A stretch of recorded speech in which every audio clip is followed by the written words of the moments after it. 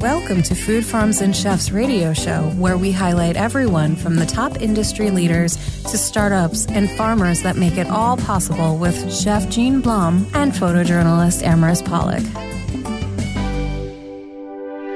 Hi, and welcome back to Food Farms and Chefs. And I'm very, very happy to introduce all of you to one of the farmers that is joining us. His name is Nate Layton, and he owns Hirschberger Heritage Farms. And they have a delivery to your home box for fresh farm goods, burger box. So, Nate, thank you, and welcome to Food Farms and Chefs. Yes, thank you for having me. Yes, Hirschberger Heritage Farms, the name of my farm. I started it about 10 years ago. I was tired of sitting behind my corporate job desk and started looking for pasture-raised, certified organic meat that I raise now, and I couldn't find it. And eventually got down such a deep rabbit hole where I just decided to start my own farm, jump in with both feet, cashed out for my corporate job, and just did it. And I mean, you're kind of like condensing everything down really into a quick synopsis of how you got started. But I know that you grew up like on a farm, like I think of your grandfather's farm. Yes, that's true. My grandfather owned an 800-acre dairy farm. I wasn't involved really with the farming, but I was just around it,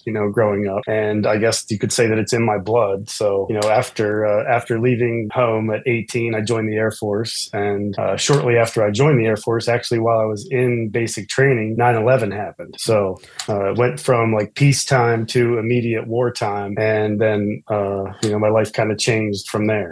Went to war several times and served this country all over. I was stationed all over the world. And after getting out of the military after 8 years, I got a corporate job in Princeton, New Jersey, working for a government contractor, kind of just, building on the knowledge that I had gained in the military. I was able to spin that into a lucrative job there. And after doing that for so long, I just got tired of sitting behind a desk and having my boss tell me what to do every day. And I was ready to be my own boss. So I cashed out and started Hirschberger. One of the ththings that I really love about your farm, and I've actually been out there before I know the area, I'm really very close to where you're at, is that you just, you have a wide range of products, everything from pasture-raised eggs to some amazing pasture-raised chickens, which are simply amazing and delicious. But you have, in addition to pastured pork as well, you have this incredible selection of 100% grass-fed beef. And your butcher's cuts everywhere down from, a brisket to a flat iron, down to sirloins and skirts. You really keep an amazing selection of products on there. Yep. Do you have a background in butchering, or do you have an in-house butcher that you use, or, how do you really manage to keep such an inventory of all those great products? Yeah, well, I guess that comes from my corporate experience, learning to manage people, managing a large team of people. I knew when I started my own business, I would have to find the experts in said fields, whether it be butchery or whatever. And I found the best butcher that I could find, which is Nello's Specialty Meats up in Nazareth, Pennsylvania. And he is the absolute expert at butchering animals. So I gave him the instruction to please, cut every single cut out of the animal. I don't want anything passed over. I want the least amount of ground beef out of every cow as possible. So if there's any cut that you normally don't cut because people don't like it, I don't care about that. I want you to cut it and package it. So that's kind of where the large amount of cuts comes from, is because I asked for that, and we try to keep the largest amount of cuts in stock, for that reason. Well, and you do things too. I mean, that you don't often see. I mean, you do oxtail, and you can get a marrow bone, which is absolutely phenomenal, for those who want to make ossobuco or do a beef variation of that. Right. But you also do, a cross rib roast, which is a little bit different than most people see. So there's some very unique things that you do in that. Do you also, I know a lot of farms in the area are starting to do that, have the ability for people to buy a young animal and, pay for it early on, and then, so much, 6 months down the road, purchase that entire animal in whole for their freezer. Yeah, that's not a program that we offer. We do offer eighths and quarters and wholes throughout the year, typically in the summer when things are going. But no, we don't typically let people put a deposit down on a specific animal. But okay. And do you get a lot of requests for the holes in the eighths and the quarters? Yes, a lot of requests. And we get so many that I have to turn people down because I can't sell them all by the hole in the quarter because I need them in my store and I need them for my home delivery service, Burger Box. We're now shipping all the way to Maine, west to Michigan, south to North Carolina, Tennessee even. So we're covering that entire area with shipping via UPS. Well, and in addition to that is, I talked about your beef products because that's what everybody's going to always kind of lean towards immediately. But the fact that you guys make your own sausage there as well is a wonderful thing. And you have sliced bacon, but you also have chunk bacon. So, two really great, unique products for, the cooks who really like to experiment. I love finding, local sausage. That's something I just strive to find. And when I can find chunk bacon that I could cook with and do things like that. And, fortunately here in your property and other farms in Bucks County, you can often find products like that. But you really, from somebody who came out of, not necessarily the background of farming and retail food, really hit it on the nose with the selection of products you have. Yeah, I mean, I set out on a mission. I knew the type of food and the type of cuts that I was looking for when I couldn't find it in the store myself. And I didn't want other people to have to go through that same struggle. I wanted everybody to be able to find the good stuff if they were looking for it. And, that's also into Nello. Again, he makes all of our sausage. So we say we want pepper and onion. We want country style. We want hot Italian, sweet Italian, Unger's German pork sausage. We have so many different varieties. And that's a lot to do with his expertise in the butcher industry. Now, I have to ask because it is the cold season and obviously like when the cold comes on, it's soup season. Do you also, because I've made bone broth before, it's actually like one of the nutrient-rich broths that you can create. Since you are butchering on site or have butchers that do that for you, are you saving those bones and also, offering those in-store or package deals in any way, shape, or form? Yeah, we do. We do beef bones. We often sell them by the 50-pound box to restaurants or sometimes we sell them to the local people that just stop in, but most people, I feel like the average customer is not really looking for beef bones. But chicken bones, yes. And we also make our own chicken broth. So we do make chicken broth and usually have it in stock throughout the year. And just out of curiosity, because there are some animals that are a little harder to come by, and are very tedious to debone, like rabbit. Would you ever consider doing that? Or, is that something if somebody, asked you to purchase rabbit meat to create something or a restaurant, would you be willing to? I don't know anything about rabbit. I've had people ask that before and ask for duck or goose, but that's a whole nother thing. Even though a goose and duck is poultry, their feathers are attached to them with, I don't know what they're like, super glue. They're impossible to get off. So you have to have very special machinery and techniques to remove the feathers of those waterfowl. And it's like I said, it's a whole nother operation and we're just not set up for that. Gotcha.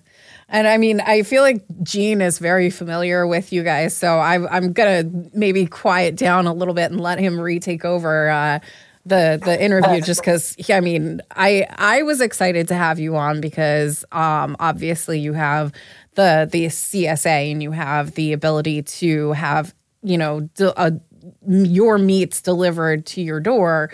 Right. So I'm excited for that. But Gene, what other, aspects of the CSA and farming world do you have questions about?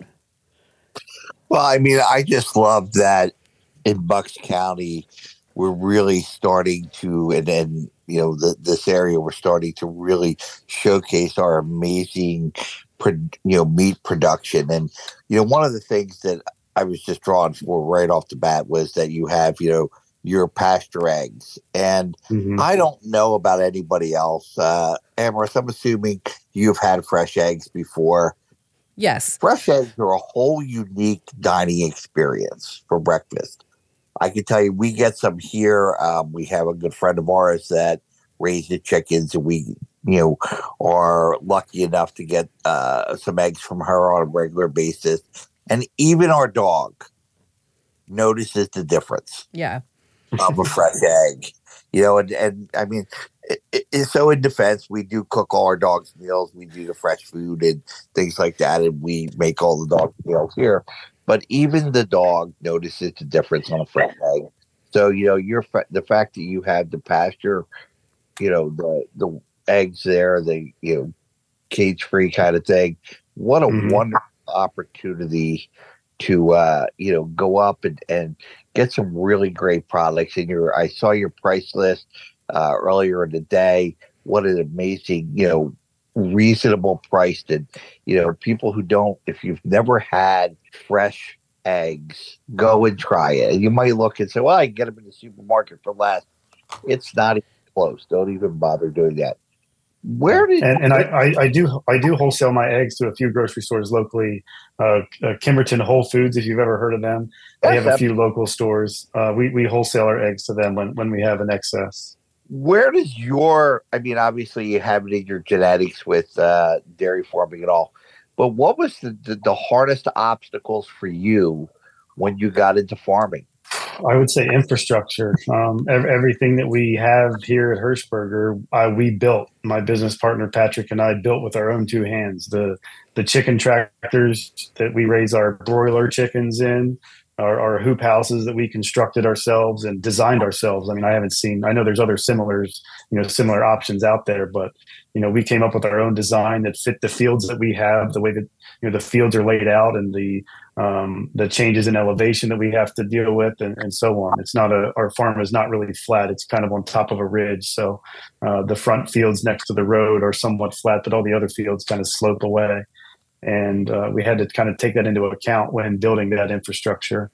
The chicken tractors that we built are 40 feet long and 15 feet wide, and you can fit up to 400 chickens in each one.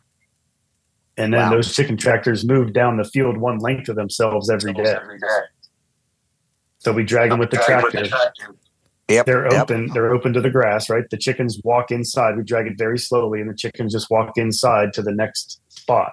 Oh. And one day worth of rest where those chickens are for the entire day, they put down enough manure to fertilize that swath of ground for the entire year. So that's how we fertilize the entire field. That's another one of the things we stand behind here at Hirschberger is we don't buy inputs. We don't buy fertilizer. We don't buy pesticides. We don't buy herbicides. We don't put any of that down. We let the animals do the work for us. And the same with the pigs. We have a whole field dedicated to pigs, and the pigs do the same thing. They're divided into a long paddock.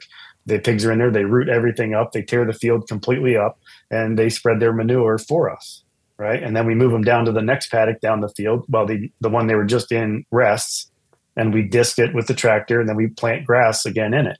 And then by the time they make it back to the top of that field, it's ready to go again. So we can run the pigs back in there, and then the cycle just keeps repeating itself. I'm sorry. I'm for those who are listening, I'm over here nodding my head because that's innovative and, conducive to staying organic and to staying fresh. Now, that being said, do you have that stamp of approval that goes along with FDA certifications? So yes, we were certified organic for many years. And unfortunately for me, the organic certification kind of lost its value to me. I feel like that certification, it's been commercialized. It's been, I don't want to say abused, but everybody's certified organic now, even the big industrial farms, right? And then something that happened to me at my farm personally is, so if you don't know how it works, see, if you're going to be certified in Pennsylvania, certified organic, that is, you hire a third party. The government doesn't come out and certify you. So you hire a third party certifier. They come out and they certify your farm, and then you can be certified organic, right? And that costs money. You have to pay for that. And it's a portion of your organic revenue. So if whatever organic products you sell, they then take a percentage of that at the end of the year.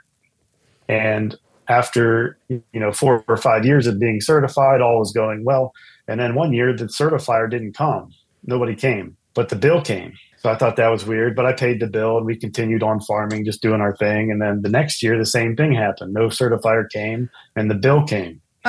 And I started thinking, I'm like, well, what am I paying for here? If the certifier isn't even come to check my farm, are they checking the other farms around? Are they checking, to see if anybody is actually certified or actually practicing? And then it kind of hit me that, that third party certifier is a business. They're just trying to make money. They don't care if you're certified or not. So after I realized that, I dropped the certification voluntarily. We didn't change any of our practices, of course. We still operate the same exact way. I just don't display that certified organic stamp on my products. Gotcha. Now we have a few minutes left on the show, but I had asked Jean to ask you, but I suppose I should just ask you myself. You had faced a couple of storms that set you back. Have you been able to bounce back from the storms? Yes, almost. We are almost bounced back. Yes. In the late summer, early fall, there were 5 to 6 weeks or so where it rained every Saturday, and we depend on farmers markets to generate the majority of our revenue for the farm. And let's say we were down 80% over the course of 6 weeks, which is a lot of money, a vast amount of revenue. And when it came to the end of the year, we met with the accountant, and he's like, "Guys, you're losing $60,000 this year." Oh wow! And we're like, "Whoa!" And and we need about $60,000 to $100,000 to spin the farm up in the spring, to buy all the animals, to buy all the feed, to rehab the chicken tractors, to fix stuff, and so on. And I didn't know what we were going to do. I thought we were going to go out of business, to be honest. And then I talked about it on my Instagram, on Hirschberger Heritage Farms Instagram, and that post went somewhat viral. I think like 80,000 plus people saw it. And then the orders for Burger Box, my home delivery service, just started rolling in. And I've been chasing my tail ever since. We've been getting orders day after day after day after day since then. So yes, we've almost made back the lost revenue. I'm not sure what's going to happen in 2024 yet. Like, we're off to a good start, obviously. Like, we have a long way to go. But yes, we did kind of recover from that loss, which is definitely a good thing. It is a good thing. Now, for our listeners out there, for anybody that wants to get as excited about your Burger Box and, or visit you guys in person, where can they find you online? Where can they find your address? What are your hours that you work? Yep. Well, you can find us on Instagram, Hirschberger Heritage Farm, spelled just like it sounds. The website is burgerbox.farm, BERGER box.farm. And we have a farm store, and we're open Monday, Wednesday, Friday, 9 to 6. And that's at our address listed on Google. You can easily Google the farm and see the address there. All right. Well, thank you so much for joining us on Food Farms and Chefs, Nate. Yeah, thank you. Thank you for having me. You. Thanks, Gene. All right. And we will be right back after this short break. To become a sponsor of Food Farms and Chefs and have your business or event promoted on 2 radio stations in Philadelphia that play on Tuesdays during Drive Time Radio and on a station in New York on Fridays at 1 p.m., you can email us at foodfarmsandchefs@yahoo.com, ibfoodie2@yahoo.com, or arpolicus@gmail.com. Hi, and welcome back to Food Farms and Chefs, and I am very happy to introduce all of you to JT, who is the owner of Village Vine Wine Bar and Bistro in Swarthmore. JT, welcome to Food Farms and Chefs. Thank you so much for having me. I really appreciate it. Now, you definitely have quite the history. I believe, I don't know if I've had you on before. I don't think I have, but I have had, I believe, somebody on from your past history on the show. But you were the former owner of Roots Cafe, and you co-own actually a bridal shop with your wife, which is very interesting. Yeah. There's a picture floating around of me in a wedding dress as. I didn't come across that. Now I'm gonna have to. I'm gonna have to go look for that. Oh, it's there. It's awful. Yeah. And you're also starting up a Delco Dudes hot sauce as well line. Yeah. So anyway, being that you're clearly super lazy and not doing anything with your life. Yeah. I figured I had a little bit of time around. I was like, you know what? Got to fill that time somehow. Yeah, exactly.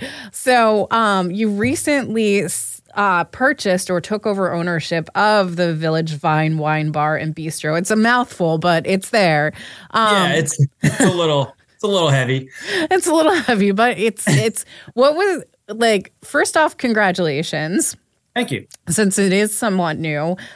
Secondly, like what brought you to that location, and how did that come onto your radar? Yeah, so I was actually looking to. So Dan and I owned Roots together for about 5.5 years, and Dan still my best friend, love him to death. It was completely amicable, and we kind of just got to the point where it was like Roots is, we've brought it as far as we can together, and I wanted to do something independently myself, and I was like, look, I think it's just kind of time that we pull the trigger on this. So while that was finishing up, I was actually looking at two different spaces. One of them was in Westchester, and it was called Peter Clark Kitchen. And the other one was Village Vine in Swarthmore. And excuse me, I originally just kind of didn't even consider Village Vine. It's about a half an hour from Roots, and it's actually where I grew up. I grew up in Drexel Hill. So it's completely in my old stomping grounds. But for some reason, just in the back of my head, it was like, no, it's not really, when I looked at the original pictures, I was like, oh, it's a really cool spot, but I'm not really into the artwork as much as the previous owners were. So I was like, it's a cool spot, but I think I'm going to end up with the location in Westchester. So we actually ended up being, coming under an agreement with the spot in Westchester. And something in the back of my head was like, before you make this final decision, it's a big deal. At least do your due diligence and go see the place, right? So one night I actually drove down and I reached out to Jill. I was like, hey, I'm just coming down to see the restaurant just before I make the final decision, because it was actually, everything was like on a pretty heavy deadline, with root sale finalizing, the space in Westchester. He wanted to be out in like 2 weeks. So it was like game time. I had to make a decision that night, basically. And I pull up into this like sleepy, beautiful little town that looks exactly like you would imagine a Christmas village looking like. And it was like, holy crap, this is like a prime location. And then I walk up to Village Vine and I, open this door, and there's this just gorgeous little quaint restaurant that the two women that owned it did a great job with setting it up. Especially, they didn't have any restaurant experience. They've never worked in a restaurant. They never owned a restaurant. They never bartended. They never served. They never did anything. They were attorneys. They were attorneys, right? So, I mean, this was like a passion project for them. So to be able to build it, and do the kitchen layout the way they did was like pretty cool. And there was just something about it that as soon as I walked through the door, it was like, this is the spot. This is what I want to do. One of the unique things about that area too, you described the business right to a T. My daughters live there. I know the area quite well, but you had to come in too and hit the ground dead solid and running, because Swarthmore is one of them extremely unforgiving areas. You are not kidding. It is they're very critical of anything. You came in as an outsider with a business that was established, so that was going to draw some looks, I'm sure, coming in, and you were able to, in a short amount of time, win them over. So what were some of the obstacles in the very beginning that you had to overcome? Well, I'll tell you what, I was absolutely terrified that everybody was going to hate my vision for Village Vine. So, the restaurant was awesome, and it had its own personality to it. When I walked in, it was like, you can tell they seriously care about art. They seriously care about wine, and they care about community. And, what I wanted to do was I had to make it mine. That was one of the most important things to me. This has to be a place that I can stand behind. I can put my name behind it. I like to think I have a pretty good reputation as a chef, as a person. So it was something that it was really important to me to put my own stamp on it. And to do that was going to require a pretty drastic change from what it was. From, like I said, if you look at pictures from the previous Village Vine, there were hundreds, if not thousands, of pieces of artwork on the walls that were just, it filled up every single blank space that you could possibly find. And it was cool. But to me, it's always going to be about the food and the drinks, right? So I wanted to kind of tone down the decor a little bit and hyper focus on the food, the drinks, the cocktail, the wine, and really make that the center of attention. Because when you would speak to most people about Village Vine, they would say, it's almost like a restaurant, wine bar / art museum. Yeah. And which is cool, but for me, I don't know anything about art. I don't know what makes art super special. I can tell you, like, I have some artwork on the walls in my house that it's cool. I like it. I don't know who made it. I don't know anything about it. But for me, the biggest fear that I had was when I did this change and just painted and put a fresh face onto it, that people, like you said, were just going to totally revolt against me and say, like, you ruined this, restaurant that we, really liked for 3 years. And, what did you do? So my focus was always like, no matter what, put out good food, put out good drinks, make the best food you can, make the best cocktails you can, have a great wine list that's all encompassing, where the wino can come in and find something really cool and unique. And then you can also come in and just have a really good Chardonnay if you wanted to. And then obviously being a chef, the food was my immediate focus. And I was a little, nervous that people didn't, they weren't going to respond to the type of food that I like to make. And, so the biggest obstacle was the decor and our, is this community going to respond to the food that I like to make? And luckily enough, when people walked in, they were like, we love it. So I was like, oh, thank God. That was opening day. We opened up. I think we closed for 3 days, and my wife and I were in there every day, and we had family come in and friends come in, and everybody was painting, and it was like a mad dash at the end because I was like, no matter what, we are going to open on the Wednesday after the deal is closed. We just have to hit the ground running. We have to be strong. And one thing that Village Vine was struggling with before was they had a very hard time finding a chef that could put out the food quickly, consistently, even show up. Sometimes they had their chef that just didn't show up on a Saturday night and they had to close the doors. So I didn't want it to get that reputation, especially first out of the gate, that the restaurant's going to have inconsistent hours. So that was like, we're getting open no matter what. So like the last 5 minutes, we're like detailing every little, thing we could possibly find and saying like, okay, is that it? All right, light the candles, open the door, and people were starting to come in. So it was cool, but everybody really liked the decor. It is I love how you describe it as kind of a little Christmas village for people who have not been to Swarthmore. It is kind of a sleepy little hamlet.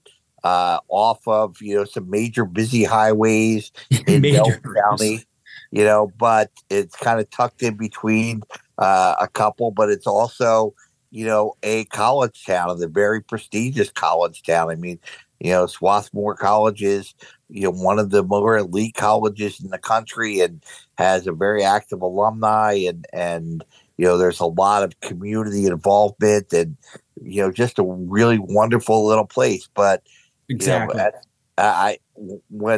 When you were opening that, I'm like, wow, anytime a business is open in that area, I'm like, ooh, hope they know what they're in store for because, it's a unique place. It is. And everybody knows everybody. Yes, absolutely. Everybody. 100%. Yes.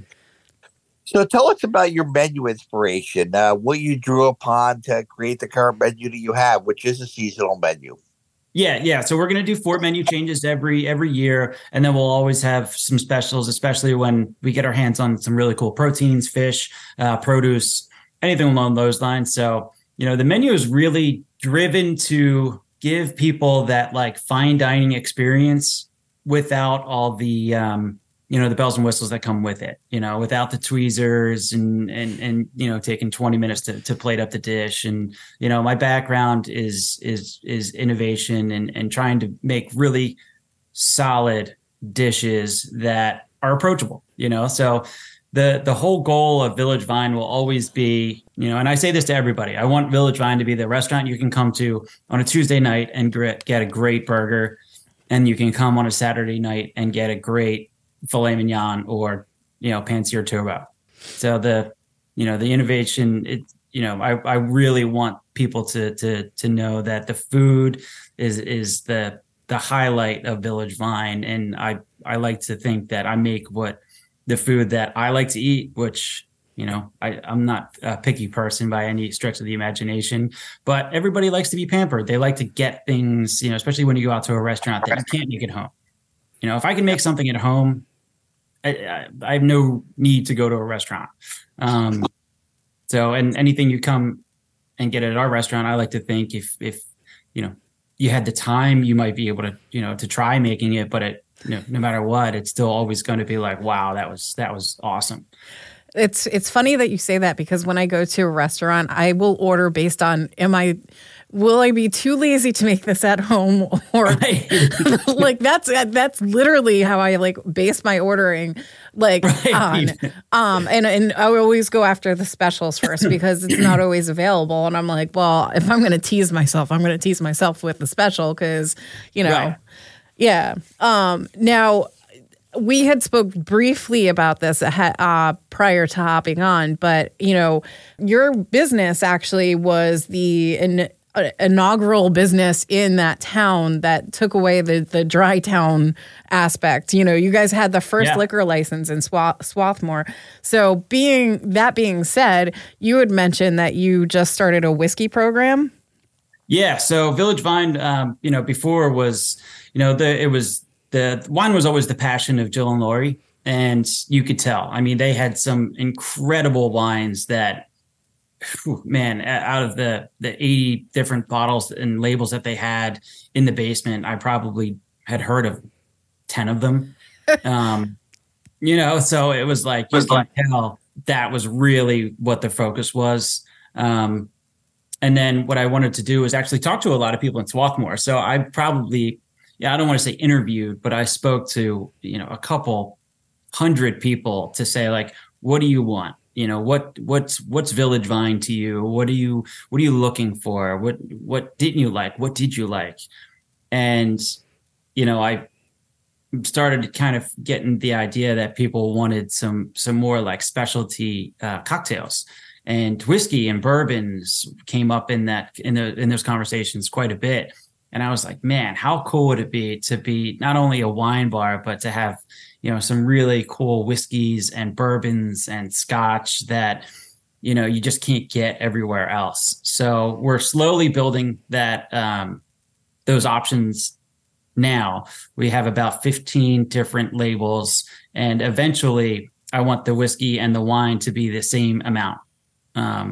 So this way you'll be able to pick just as many different labels of the wine as you will whiskey. And we're going to try to get some really hard to get stuff and some things that just, nobody can get their hands on. And my main goal is to really try to bring in products and wines and whiskeys that people just cannot get. Yeah. You hear that, Gene? Well, I'm actually just thinking about how happy the alumni of the college are going to be when they come for events too, because they all stay, in the hotel there and right. things like that. But how happy they're going to be to have your location, because one thing I know, and I've done many events for Swarthmore over the years, while it is a prestigious college, when Swarthmore throws a party, they throw a party. Oh yeah. Oh, for sure. It's awesome, especially when they close down the street. Oh my God. Because we have a wine expanded permit. So we're allowed to, with our liquor license, to sell wine to go. So you could be walking down the street and be able to buy a glass of wine just right at our front door and just take it around with you. And I mean, people come out for those events. I could imagine. It is like thousands of people just around. It's like, holy crap, where did everybody come from? Wow. Now, given that we're kind of exiting the holiday season, and in the last couple of minutes that we have you on for, and entering into, Galentine's and Valentine's, do you have any events planned? We do. So we're going to have a 3-course menu for Valentine's Day. And then I'm actually working on something that I really want to be able to do on like a monthly basis, almost like a chef's table, where it's going to be the same day every single month. And it'll probably be something along the lines of the last Thursday of the month. It'll be, a chef's signature dinner. It'll be a 4-course, high-end, white tablecloth, the whole 9 yards. So I'm working on, those types of events as well. And we just got launched with DoorDash, Grubhub, Uber Eats, even though, a lot of our food is a little bit more, fine dining. A lot of it does travel really well, like our hot chicken sandwich and our burgers. And, we do have, sandwiches that are on the menu, like our short rib French dip is like, I can't make enough short rib to keep up with it. So those options will be available on DoorDash too. All right. Well, I look forward to that. And I look forward to the chef's tasting menu because that sounds phenomenal. Yeah. But for our listeners out there that are interested in also visiting you, where can they find you online and in person? Yeah, so Village Vine is at 6 Park Ave in Swarthmore. We can be found on Facebook, Instagram. Our website is www.villagevineswarthmore.com. We have a pretty good social media presence. My wife is the one who is in charge of all social media because I am not that great with social media as, I like to cook. That's fine. She does all the social media stuff. All right. Well, thank you so much for joining us on Food Farms and Chefs. No, thanks for having me. And we will be right back after this next break. Join us on Food Farms and Chefs radio show, where we highlight everyone from top industry leaders to startups and the farmers who make it all possible with co-host Gene Blum and Amaris Pollock, with original episodes that debut every Tuesday at 6 p.m. on WWDB 97.5 HD2 and at www.dbam.com and on your smart speaker. Hi, and welcome back to Food Farms and Chefs. And I'm very honored to introduce somebody who is making waves in the ice cream field, and something that I absolutely have thought of, and I'm a little remiss that I didn't go on scene, because you are making such a big impact in the world with your franchises. But Melissa Tavas, who is the owner and founder of Tipsy Scoop, which is based in New York. Welcome to Food Farms and Chefs. Thanks for having me. I should have sent you some ice cream. Shoot. It's funny because I've made ice cream from scratch. Obviously not on your level. It's like the easy version of it. But you have a family history of making ice cream. So I would, by leaps and bounds, I would be behind you. But what's your family history? Because you're not the first to start a ice cream store of some sort in your family, but you are the first to add liquor to it. Yeah, for sure. So actually, back in the 1800s, my family brought over gelato from Italy to Scotland, Italy to Scotland, which was a very novel concept at the time. So they brought over some of the first gelato carts and was always fascinated by that family tradition of ice cream and gelato making. So I started making homemade ice cream, which I have to disagree. I think making homemade ice cream is very difficult, especially in a little Cuisinart ice cream maker. So I was actually struggling with my homemade ice cream and decided to add a small amount of alcohol to soften the ice cream, because some recipes call for that when your homemade ice cream is coming out kind of icy on the side. and not that ice cream consistency that we know and love. So that's kind of how I initially came up with the Tipsy Scoop idea, but was really just a fun hobby in the beginning. Gotcha. Now, I mean, you must be proud of your history because I looked you up and, you know, I think it was your great grandfather. Not only did he continue to expand on it like you are right now, and I'll circle back to that, I swear. But he also was the president of the Ice Cream Alliance in Great Britain, which I'm like, I'm sure. Do you have some of those recipes that kind of got passed down through the generations? You know what? I wish I had some recipes. So my mother is very into genealogy, and that's kind of how we found all of this stuff out. She's either very into genealogy or very into having an excuse to have to go to Italy to research her family, but either one. So she says, "Oh, your great great grandfather was president of the Ice Cream Alliance in Great Britain," and I'm like, "Is that even a thing? Like, what does that mean?" And of course, there's a picture to prove it, and some great, you know, really old photos, black and white photos of these really cool gelato carts as well. So there's proof, but unfortunately, we don't have the recipes. So that's so sad, but like, you know, it's all right because you are obviously, you know, making a name for yourself. You've been quoted or highlighted, I'll say, in Forbes. You've, you know, gained the attention of the James Beard Foundation, which is a huge deal in the culinary world.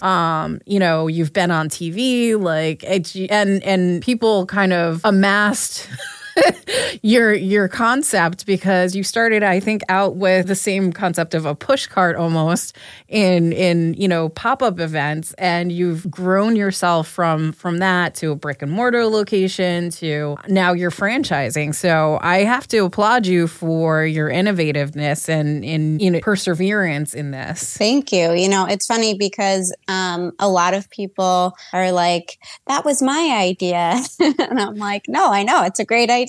And you know, really, we have a cookbook now. Anybody can make boozy ice cream. I think the biggest hurdles for us were legal and figuring out, you know, how do we define this category of liquor infused food, because that really hadn't been done before. I remember the first time we got into Whole Foods, I was so excited, and the buyer there calls me and is like, "I need to take this off the shelf. I don't know, how am I going to card people? How are they going to know it's boozy?" All that. So we were able to figure it out. So it scanned like a beer or wine, but there's definitely been a lot of ups and downs along the way with a completely new category of food. I can imagine. And Gene, okay, so Gene, one of the things that he has a huge history about is he's a chef. And he taught people how to create things, obviously, in the kitchen. And, you know, he's also a huge fan of a local ice cream place, and I'll just let him take it away.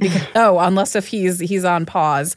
But he loves Penn State ice cream, and he's learned, you know, different aspects of ice cream making from them. Orders that online and has it shipped to him, which I know you do as well. And one of his favorite things is mint chocolate chip. So I actually sidebarred to prompt him because he gets excited about mint chocolate chip. You have a spiked mint chip. So that's so funny that he is so excited about it. So I will say that is one of our most polarizing flavors. Personally, mint and chocolate is not for me. It's one of the only flavors of our ice cream that I'm like, no, thank you. Hate mint and chocolate combined, but people love it. If you do not have that, the one mint chocolate chip lover who comes in will hate you forever. But the spiked mint chip is an interesting flavor because it's spiked with creme de menthe. So as you know, creme de menthe is just a mint liqueur. It is very subtle in alcohol taste, though all the flavors are up to 5% alcohol by volume. So people are like, there's no alcohol in this. I can't taste it, but it's really in there. It sneaks up on you. Probably, yeah. So yep. Out of curiosity, because I feel like you sell them in pints, correct? Pints at the stores or the barlers. We do scoops. We do sundaes, we do flights, which are probably the most popular option. I like to say that we invented flights because now I see all these flights on TikTok all day and I'm like, we were doing this in 2017. But the flights are really popular. So kind of a take on what you'd get at a distillery or a brewery, but in this case, boozy ice cream and sorbet. So do you have a limitation, like because they are boozy ice creams, do you have a limitation on how many scoops that somebody can order? That's so funny. We don't actually, but one of the biggest questions we get is how much do you need to eat to feel tipsy? That really depends on not only your drinking tolerance, but your ice cream tolerance. How much ice cream can you eat before you start to feel maybe a little sick? It's easier to eat probably more of the sorbet, but it is up to 5%. So once you have, a couple scoops, you'll definitely start to feel it. But that's a good idea. Maybe we do need to put a max quantity that can be consumed in the stores. Yeah, only because if it is that like the ABV for them are that high, you'd think like, okay, well, if somebody consumes X, Y, and Z amount of ice cream, like what are their like what's their alcohol intake at this point? But yeah, I do. And it's funny with boozy ice cream or sorbet, the same rules of kind of like mixing alcohols don't seem to apply, or people kind of put those to the sideline, and they're kind of trying a bunch of different flavors. So obviously, yeah. Now so you actually have several different flavors. Sorry, I keep walking away from my mic or leaning away from my mic. You have several different flavors. One of which is, I don't know how you came up with this, but the oysters and champagne. Okay, so it does not actually have oysters in it. I kind of wanted it to have oysters in it. If you look back on the history of oyster ice cream, it was one of the first recipes like ever. Lots of, recipes that were kind of like savory desserts were coming out at the time, like tomato aspic, which is a tomato jello mold. And that's oyster ice cream, which was basically like a frozen oyster chowder. So it was savory. Anyway, everybody from my production team was like, no way, we're not putting oysters in the ice cream. Like my director of ops is allergic to shellfish. So he was like, are you trying to kill me? So we couldn't do the oysters in the ice cream. So we decided to do a sorbet that pairs with oysters, which was probably a better idea. So the sorbet is a lemon-based sorbet that's infused with champagne and then a pineapple mignonette. So it's a little bit savory with the mignonette, which is obviously made with shallots and vinegar and all that. But it pairs really, really well with oysters. We had some really fun events where there was like live shucking and then scooping of the sorbet right on top of the oyster. So it works really well, similar to like a granita. You get that like cold, little scoop on top of the oyster, and really, really fun and kind of playful. We like to do something crazy around New Year's too. So it sounds fun, and it sounds like it would, like you said, like the way that you would present it. It sounds like it would play very well, especially with the flavor profile that's contained in it. But I'm gonna go back to our constant. Like I'm a huge fan of bourbon. You have a vanilla bourbon ice cream. Tell us a little bit about that, and the tequila hot chocolate. Yeah, the vanilla bean bourbon is probably the most popular pint flavor year round. Vanilla bean bourbon, so it goes really well with any sort of dessert, pie, pastry, anything like that. Really one of our classic flavors and one of our first flavors we came up with, where you can really taste that bourbon flavor coming through and then really get an appreciation for just how our ice cream is made. It's milk, cream, sugar ice cream, no eggs. It's around 16% butterfat, which puts it in a premium ice cream category. Similar to Haagen-Dazs, you have that like rich custardy consistency. And one thing that people say I never talk about enough is that the ice cream is actually really good and really like made with premium, whole ingredients, which is something I don't not mean to talk about, but everybody wants to talk about, the alcohol alcohol and the different cocktails that we're inspired by. So I do like the vanilla bean bourbon because I think it's a great representation of like, this is also just really good quality ice cream. So I'm guessing, because I don't have a sample of it, I'm guessing that... I know. Why didn't we do this? We should have thought this through. It's all right. It's all right. I could always, in retrospect, I can always order a case because you ship nationwide. Let's mention that too. Yes, we'll have to send you some. But I'm sure that when I crack open that pint, it's going to have those little speckles from the vanilla bean pods. Yep, which is exactly. Yeah, which is proof in the pudding, basically, of you are using the high quality ingredients. Yep, you can't call it vanilla bean if there's not beans in there. So that aspect I didn't know. And like I know you said 16% butter fat. Now I don't know. This is where Jean would help, but I'm sure you know it. There's a percentage that you can go up to before they're like, no, you can't sell it anymore. Yeah, I believe that's like 18%. So for reference, like soft serve is around 10% butter fat. So it's fairly low. It's a lot of air. And then like most ice creams, like hard ice creams, sit around like 12 to 14. And then when you want that like rich custardy consistency, and obviously you spend more money for an ice cream that's around 16%. We also chose to do that because we want the alcohol as an addition infused into the ice cream, and we didn't want to jeopardize that like creamy ice cream consistency. So we wanted the balance of like holding an alcohol content with maintaining creamy ice creaminess. Yeah, because I love a good ice cream that's nice and creamy and rich, and you bite it, and you don't so much bite into it, you kind of like pull it off the spoon where it just kind of melts in your mouth, and you get that, like, not to overuse the word, that creamy consistency that just kind of makes you go and smile. Definitely. Yeah. So I want to mention again the fact that you ship nationwide, because you are located currently, like your flagship is in New York, and I know you've opened up a couple of other locations. You are franchising, so not that I want to take over the whole interview. So what was it like to open your business up to franchising, and how has the reception been? And are we looking forward to some ribbon cuttings? Yeah, hopefully lots of ribbon cuttings coming soon.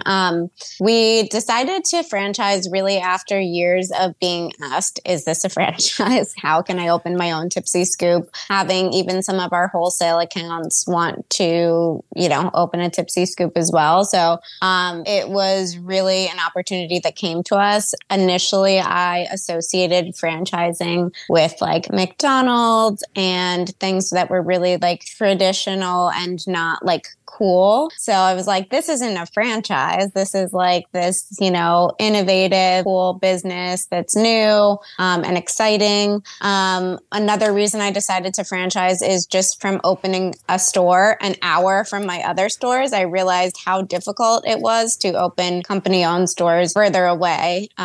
Just how different flavor preferences are even an hour away. So really wanted to like lean on our customers, to our experts in the areas that they live in, and also are passionate about Tipsy Scoop and want to open their own Tipsy Scoop. So we have, I believe, 6 franchisees signed on so far, and we have our first one opening in DC, hopefully in about a month from now. So that is very exciting. And we can't wait to see everybody else probably open all at the same time this summer. So that will be a lot of fun. It'll be a busy season for you for sure. Yep. So we're running a little bit low on time. So why don't we also plug the actual ability to ship to your house? Yeah. So we work with Goldbelly. We've been working with them really since they started too. When I first sent them samples, I sent them samples in Tupperware, like Chinese takeout containers. And their founder, Joe, was like, Melissa, I love the ice cream, but you need to work on your packaging. So we've really been with them since our beginning and since their beginning. If you don't know about Goldbelly, they ship everything from like tuna from Hawaii, really anything you could want. But we ship nationwide with them, all 50 states. Ice cream shipped overnight in dry ice. You can use promo code STAYTIPSY for 15% off. We do the ice cream pints. We have single serve packaging. We do ice cream cakes on there, which are really fun for a birthday. So if you can't make it into one of the parlors, shipping, it's a really fun gift to get boozy ice cream for a gift. So. Yeah, well, I'm excited about it because as I said, it's an idea that I had and I was like, but you were the first, I think. So good. Props to you for, not only coming up with this idea, but making a successful business out of it, and your franchises, your cookbook, and, your association with Goldbelly. Yeah, thank you. And we welcome your flavor ideas. So, we might have to name a flavor after you if you have a really good one. Oh, I come up with ideas. There used to be, they unfortunately, had to close their shop down, but they have new owners. But I used to give ideas to a local ice cream shop all the time.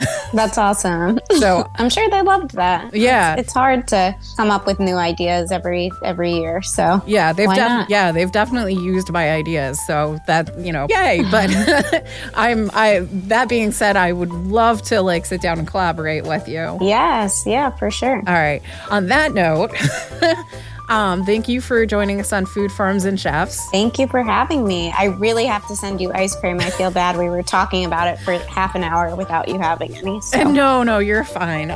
But thank you so much for joining us. And I look forward to more of your franchises opening. Yeah, for sure. And stay tuned every single week as we offer a brand new episode of Food Farms and Chefs. To listen to the rest of Food Farms and Chefs, tune your HD radio to 97.5 WPEN HD2 or stream live from www.dbam.com.